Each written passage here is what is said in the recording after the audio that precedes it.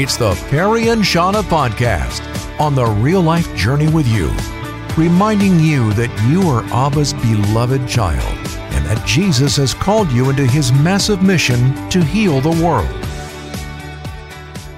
As a young man, Erez would see the Christian people. He would see people having an intimate relationship with the Lord, and he was jealous. He wanted this authentic relationship with the God of Israel, and he longed for what they had. And Erez was found by Jesus. We're talking this morning with Dr. Erez Soref. He is the president of One for Israel, and he's with us to talk about what's been going on in Israel since the war began with Hamas. And by the way, One for Israel, the ministry that he runs, there are 9 million Hebrew-speaking people in the world, and One for Israel's Hebrew language videos have been streamed over 60 million times by those 9 million Hebrew speakers. So we're going to hear more about how the war has impacted the ministry of One for Israel as well. Yeah, you could say that your videos, Dr. Soref, are being binge-watched by Hebrew-speaking people. That is just such an amazing thing. Yes, it is. Shalom, and great to be with you. So the war started on October 7, and this was completely unexpected, I think, for you and for your people. So just walk us through, give us the quick flyover from October 7 to now and how that has changed everything for One for Israel and for the peoples in the Middle East. Yeah, well, it's difficult to do it in a short period of time, but sure. I will definitely say that Israelis and the state of Israel have been very much surprised by this attack. I think the initial reaction was a total shock for all of us. I think many of us thought that the images, the videos we're seeing during that day, it was a Saturday, was the great day of the Feast of Tabernacles that Jesus is talking about in John 7. So shock was the initial reaction. As the day rolled, then two things started to happen. Besides missiles, shot at Tel Aviv, Jerusalem. My family and I live outside Jerusalem. We had to go into the shelter, and a very large-scale evacuation of civilians from our southern border and northern border, total about 150,000 people, families, elderly, kids, everybody started being evacuated. In parallel to this, also over 350,000 reserve soldiers mobilized to the front. And just to clarify, when I say reserve soldiers, that's, our kids, family members, and in our case, One for Israel Bible College, it's also a lot of our younger staff and students. So just a very traumatic few days. That's kind of how it started. Yeah. From then, what happened was that, moving so many people all at the same time outside of their home, kind of coupled with the horrors of the reports is starting to come, about over 1,500 Israelis slaughtered and several hundred kidnapped. And then everybody kind of moving away from their homes, just a lot of need all at the same time. And so I think everybody around the country, but certainly for us at One for Israel, we saw several things happen. First of all, a lot of need just to help the evacuees. So anything from renting buses and busing them to, from their homes to hotels or places in the middle of the country, paying for hotels in some cases, all the way to caring for elderly that were not able to be evacuated. They're just, tied into their situation. And then also big need initially in the reserves duties, like for just mattresses or jackets or stuff like that were just kind of winter just begun. So that was the beginning. And later on, as kind of the dust started to settle and the state caught up with the immediate needs of people, we started getting requests of a different kind. So that was more from civil authorities. So different municipalities started contacting us and, just asking for help for, kids are in a hotel. How do you create a school environment? So you create so all those type of things happening. And all through that time, the proximity to death, the thought about war, move people, and I think it's naturally that it does. A lot of people started asking spiritual questions. Mm-hmm. Where was God on October 7? Is there a meaning to life beyond our immediate existence, which all of a sudden we see so fragile? And so the volume of people contacting us at One for Israel, just asking questions about Yeshua, about Jesus, has just increased dramatically.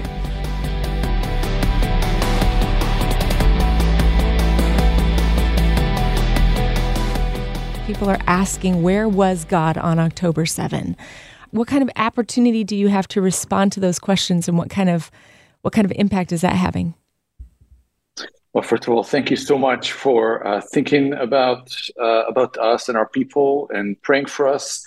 I can honestly say that Jewish people and Israeli people today, by the way, not only in Israel, also in the United States and all over the world, with the huge wave of anti-Semitism, so Jews and Israelis are keenly aware that Bible-believing Christians are our only friends around the world. I mean, literally. And so that is a great testimony to the love of the Messiah, Jesus. And yes, as we talked, so a lot of Israelis and Jewish people in general are writing to us or calling us or texting us, asking a lot of questions and wanting to know more about the hope that we have, that we express. Why are you helping? Why are you doing all those things? And so, what's been especially amazing is the huge response from the community of Orthodox Jewish people. Now, that community is usually very, very closed up. I mean, they're not heavy users of internet and so on. But I think because of the situation, and again, it was kind of all-encompassing to all the communities in Israel, a lot of people from that community, men, mature men, younger men, and women, have been writing us and wanting to get together to ask questions. And during that season, we have seen quite a few people from the Orthodox community that are in various steps. Some of them have actually become disciples of Jesus. Some of them are on the path towards that. It's usually a journey. So it's been very, very interesting. And, for many people, particularly within the Orthodox community, and I think it's true for almost anywhere around the world, but there's a significant social price you would pay for your faith in Christ. In the case of Orthodox Jews, that would mean that they would basically lose everyone they love. I mean, so their family will disown them, their environment where they live their entire life. I mean, no one's going to talk to them at best. I mean, and it can get a whole lot worse. And so part of the effort that we've been doing is also helping those people just to do it the right way, not to burn bridges with a family, to try and not burn bridges with a family, and, just where it was needed, also to help, get out to another situation and connected them to local congregations and communities of believers that can care for them.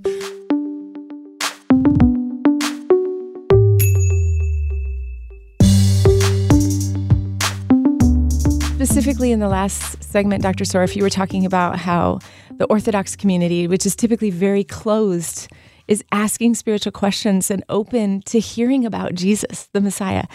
What does that look like? Is that, because of all of what that would mean for them to be open to that conversation, how do those conversations happen? Can you meet up? Is it very private? Like, what does that look like? Mm-hmm. So it's, first of all, there's several things there. First of all, it's a community that usually are not very connected to the internet.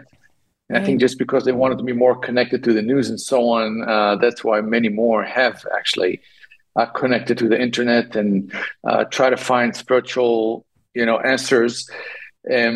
There's a great prejudice in the Jewish world in general against Jesus and against faith in him. It has many historical reasons. Some have to do with a very rough relationship with particularly the Catholic Church through church history. So all of these are roadblocks. And when they do get online and they connect to One for Israel's channels, they see that we are Israelis, we speak Hebrew, we talk in a way they can understand and relate. And so many of them would write to us, and meeting in person is always the purpose. I mean, it's available to them if they want.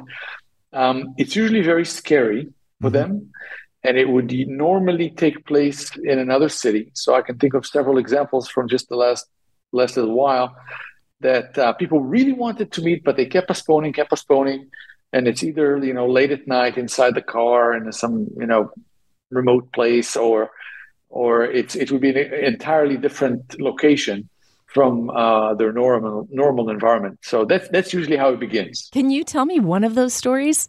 You said several stories come to mind. Can you just kind of zoom in and paint a picture of what that looks like for one of those people?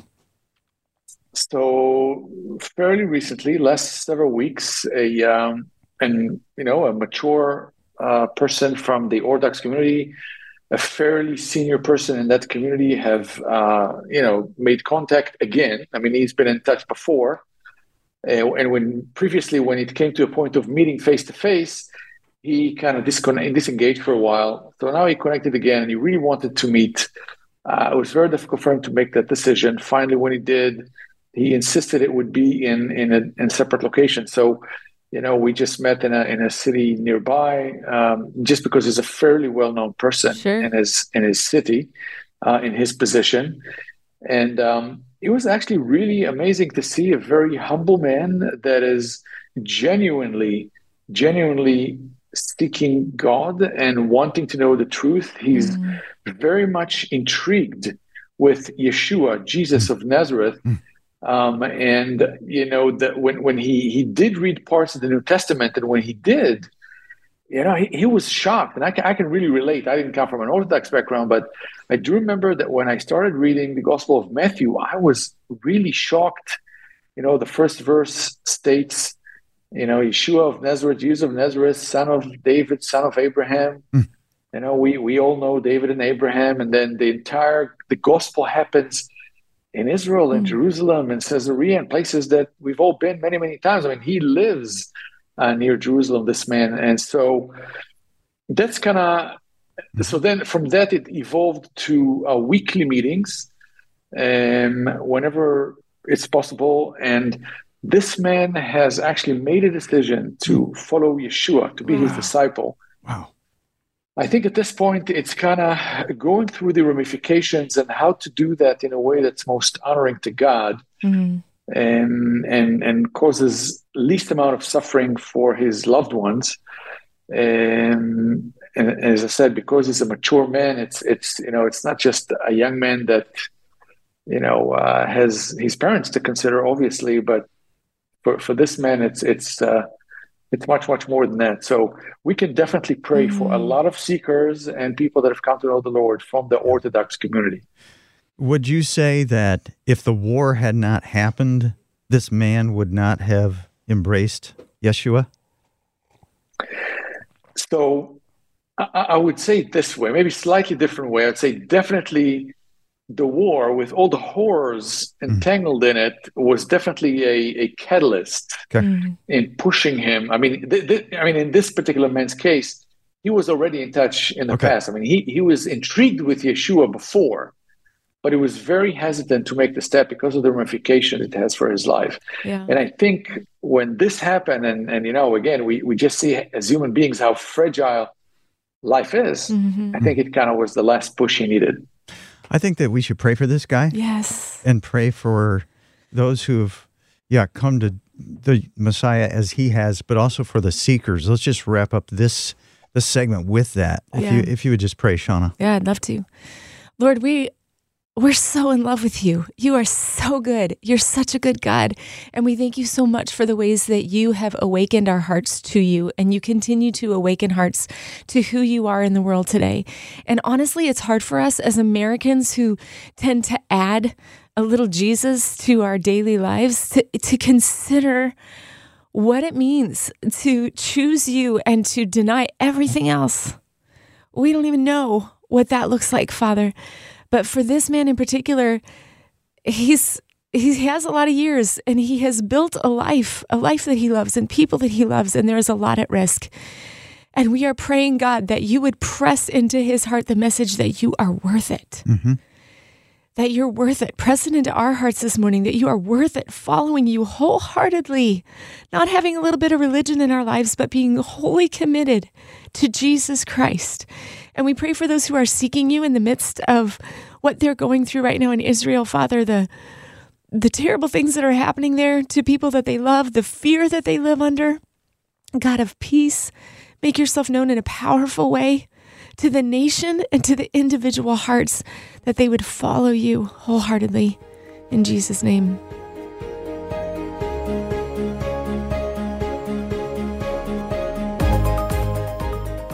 So, Dr. Soroff, of course, the war is with Hamas, and Hamas is, I'm just going to throw out my understanding of all this. Hamas is the ruling government in the Gaza Strip. And Hamas, their sole aim is to exterminate the Jewish people. Am I correct on that point?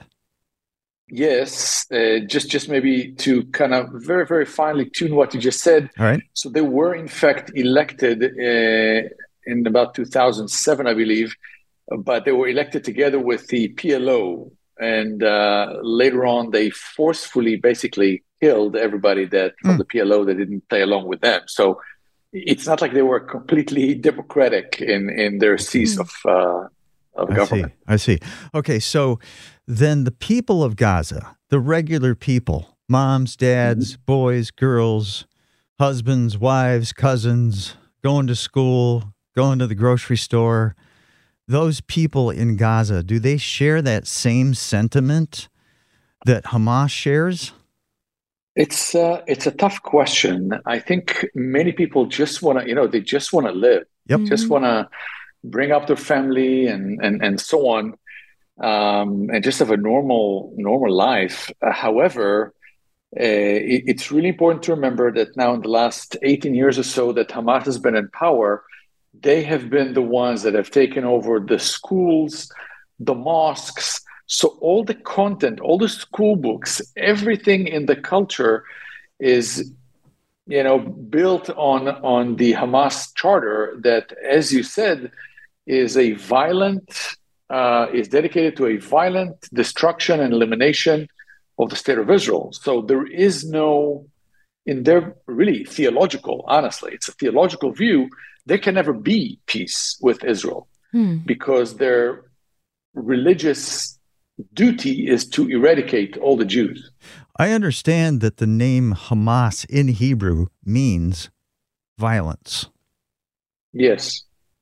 Yeah. But important to say that the Hamas, the way it's used in their own view, is not in Hebrew. I mean, it's in Arabic. Sure. Which so it means something different. I think like something like resistance, but I could be wrong. But it's definitely yeah. But it is interesting. In Hebrew, it is as you said. We are praying for an end to the war. That's what we pray. I just want to ask you, what would you have us pray for? How can we specifically pray for one for Israel and for your nation? What would you ask for? Well, thank you. I appreciate that. So I think for Israelis, what's super heavy on our hearts as a nation is 134 people, elderly, women, children, that are hostages that have been kidnapped from their homes, from their beds, civilians, and they're held in captivity over 130 days. So more than 4 months, they're held in tunnels underground with no medication and with every violation of the of any treaty whatsoever of how to treat prisoners of war. And so, just their release and their survival really is what we're praying for. And then for us at One for Israel, just really pray that the gospel continues to go forth and that more and more people will come to know Yeshua as our Messiah. Yeah, we will continue to pray. And just real quickly, I know that we need to let you move on in your day, what time is it in Israel right now? It's 2:28 p.m. All right. So you're well into your afternoon. So just real quick, Is the Bible school continuing to train students during the war, and are you able to continue to create content to reach Israel with the gospel? Yes and yes. Awesome. Absolutely. Awesome. Dr. Erez Soref, president of One for Israel, you've heard the prayer requests. Let's keep praying because Jesus reigns, he hears prayers, and he is in charge. He's working everything for the good.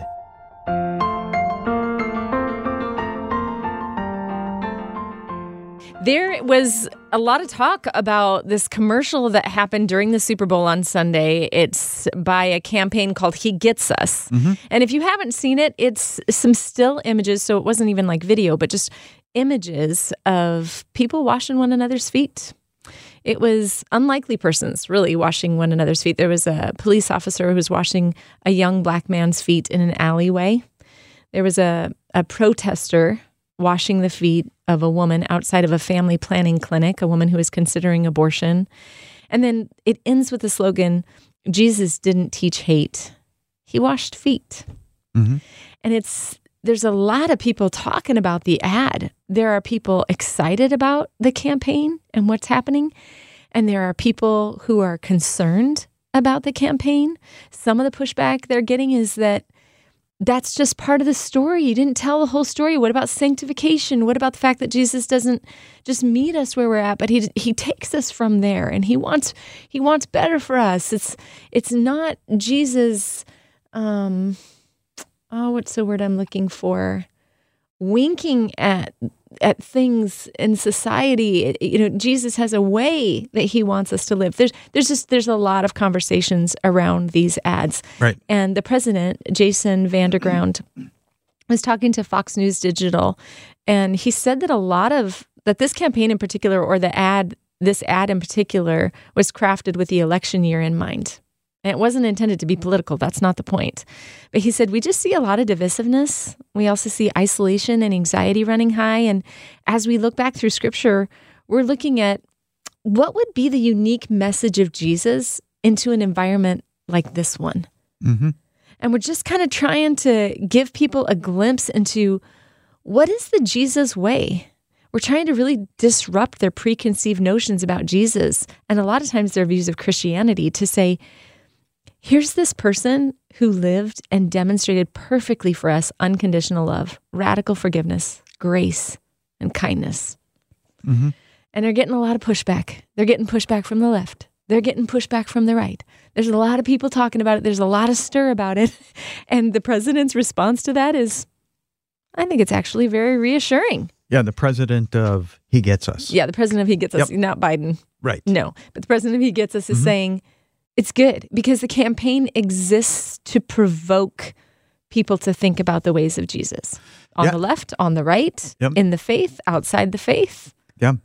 And I mean, washing feet is a very humbling thing to do. It's a humbling thing to receive. It's a humbling thing to do for another. And Jesus used that symbol to show what he was going to do on the cross. So, and you could argue that it's a better way to express the gospel to the masses than to show Jesus hanging on the cross. Mm-hmm. I mean, that was where the power of the cross, the beauty of the cross is everything, mm-hmm. everything. But for an ad, 60-second ad to show the washing of feet, it's a really an ultimate act. It points to the ultimate act of servanthood, which is the cross. Right. And that moment when Jesus was washing the feet, we often think, Jesus was washing the feet of his disciples, the people he did life with, the people he chose. But first of all, let's just recognize that they were the unlikely people to have even been chosen. And then let's talk about the fact that within hours, Peter's going to deny him. Every single one of them is going to walk away. And he even tells him that. Mm-hmm. He knows it's going to happen. Judas betrays him. I mean, he was not just washing the feet of his disciples, but he was washing the feet of his enemies. Yeah. And he did it. He very specifically said, I did this so that you could see me doing it. So what I just did for you, I want you to do for other people. Mm-hmm. Yeah. And so this makes me think about how, we're not only to receive the gospel is the good news that Jesus lived out the life that we can never live, that he died the death that we deserve. He took the judgment we deserve, and he rose again to bring us into right relationship with God. That's the gospel that we receive. But then Jesus wants us to become the gospel, to become a foot washer. When I'm poked by the world, the meanness of the world, defensiveness doesn't come out, but love pours out. Yeah. And the ads themselves are meant to provoke us. They're meant to get a reaction from us. They're actually meant to build a bridge to finding Jesus. So if you were like, that ad, he gets us, however it hit you, made you want more, it provoked you in some way, and you go to the He Gets Us website, you're going to find the ad and want to know more and a link to the YouVersion Bible app and a reading plan where you can learn more about this Jesus who washed feet and what this all means. Yeah. So I know some of the pushback has been, it's not the complete story. Like they didn't tell the whole story, they stopped. And you're right, but it's 60 seconds. Right. We don't get to tell the whole story in 60 seconds, but we can build a bridge to the story. Yep. And bring people right into scriptures. And I think that they're hitting their mark. They're doing exactly what they intended to do. Yeah, it's a gateway to the scripture. And also, I understand that in last year's Super Bowl, He Gets Us ran their campaign, and people responded to that. More people searched Jesus during the Super Bowl last year than they did Christmas last year. Yes. Because of that ad. More people searched Jesus online during the Super Bowl than they did during Christmas. Yeah. I think for me personally, where I sit with it, if it's okay, me sharing my personal opinion, if the ad is meant to provoke curiosity, as one who represents Jesus in my life, I want to be ready to respond to the curiosity of other people.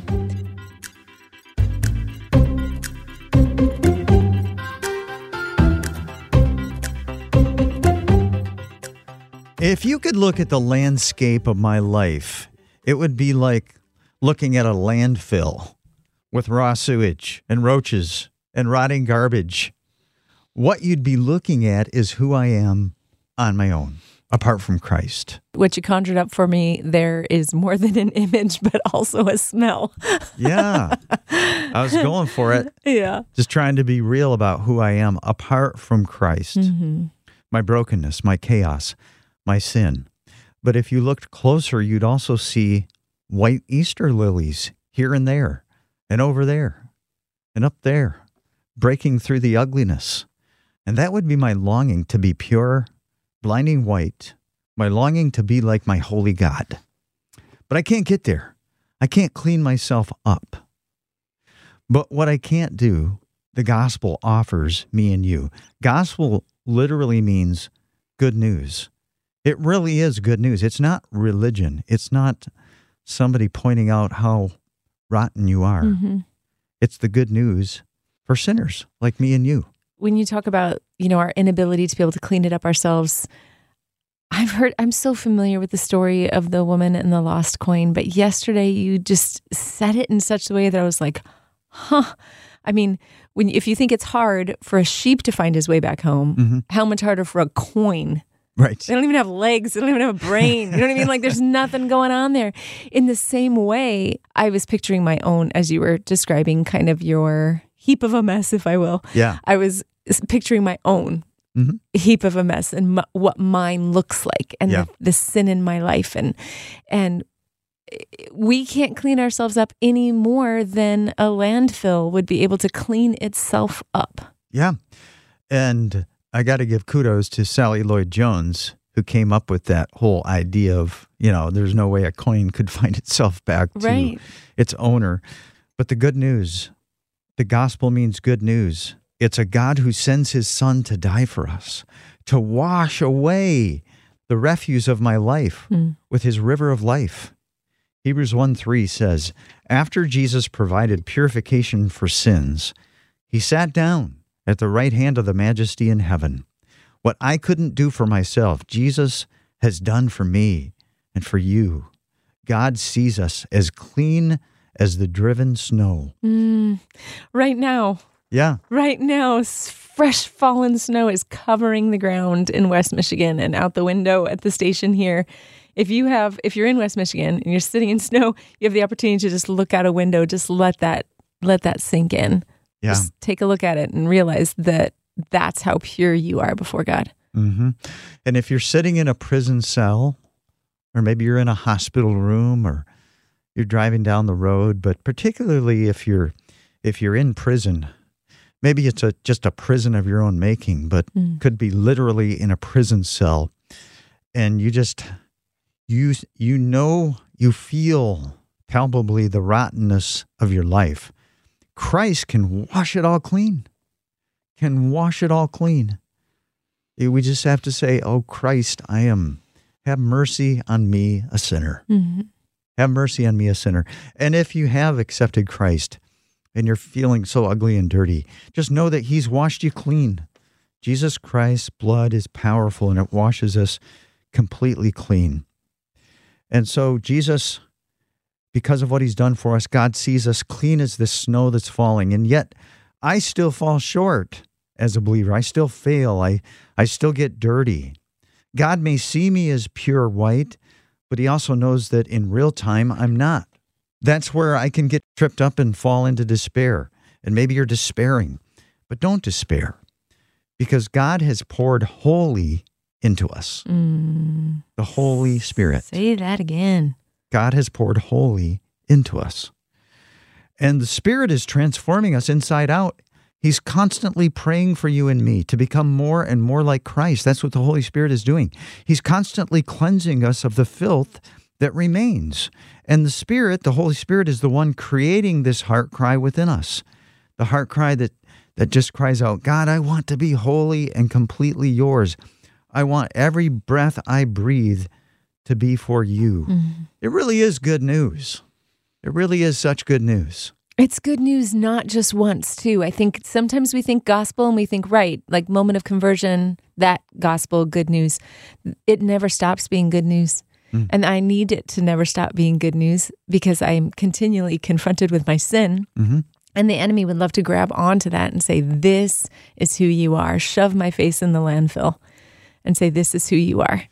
And it's not true. And the accuser, we can't downplay the accuser, because he is the accuser. Satan means accuser. And the word says he accuses God's people day and night and night and day and day and night. And the only way we can overcome that, the word says, is through the blood of the Lamb. We overcome by the blood of the Lamb. So, Father, thank you for sending your Son. Thank you for, in love, giving up your Son out of your love to save us, to rescue us, to clean us up. Thank you, Father. And thank you, Jesus, for being willing to come. You were willing, and you went to that cross obediently, and you stretched out your arms, and you bled out for the complete forgiveness of our sins. And thank you, Holy Spirit, that you are at work within us right now, cleansing us continually from all unrighteousness.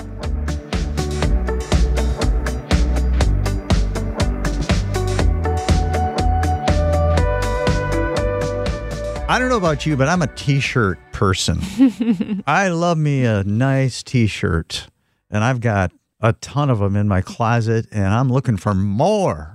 I am doing a reading plan right now. It's called the Bible Recap, and the Bible teacher is Tara Lee Cobble. She's awesome. She's not a pastor. She's not a theologian. She just loves the Word of God and studies it real, real good, and shares her insights with us. And so as you go through the reading plan, it's chronological. So we started in Genesis, and then we hopped on over to Job, and then we went back to Genesis, and then Exodus, and now Leviticus. And so reading through Leviticus, if you're not familiar with Leviticus, it's a lot of law.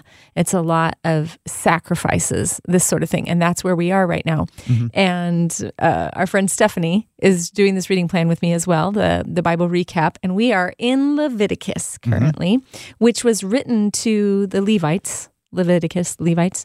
So giving them instructions on how to handle all of the different sacrifices for sins that you knew you committed, for sins that you didn't know you committed, for the different types of sins, all the things. Yeah, and lots of laws that helped Israel be a distinct people, a holy people that would be set apart and would be a light to the nations.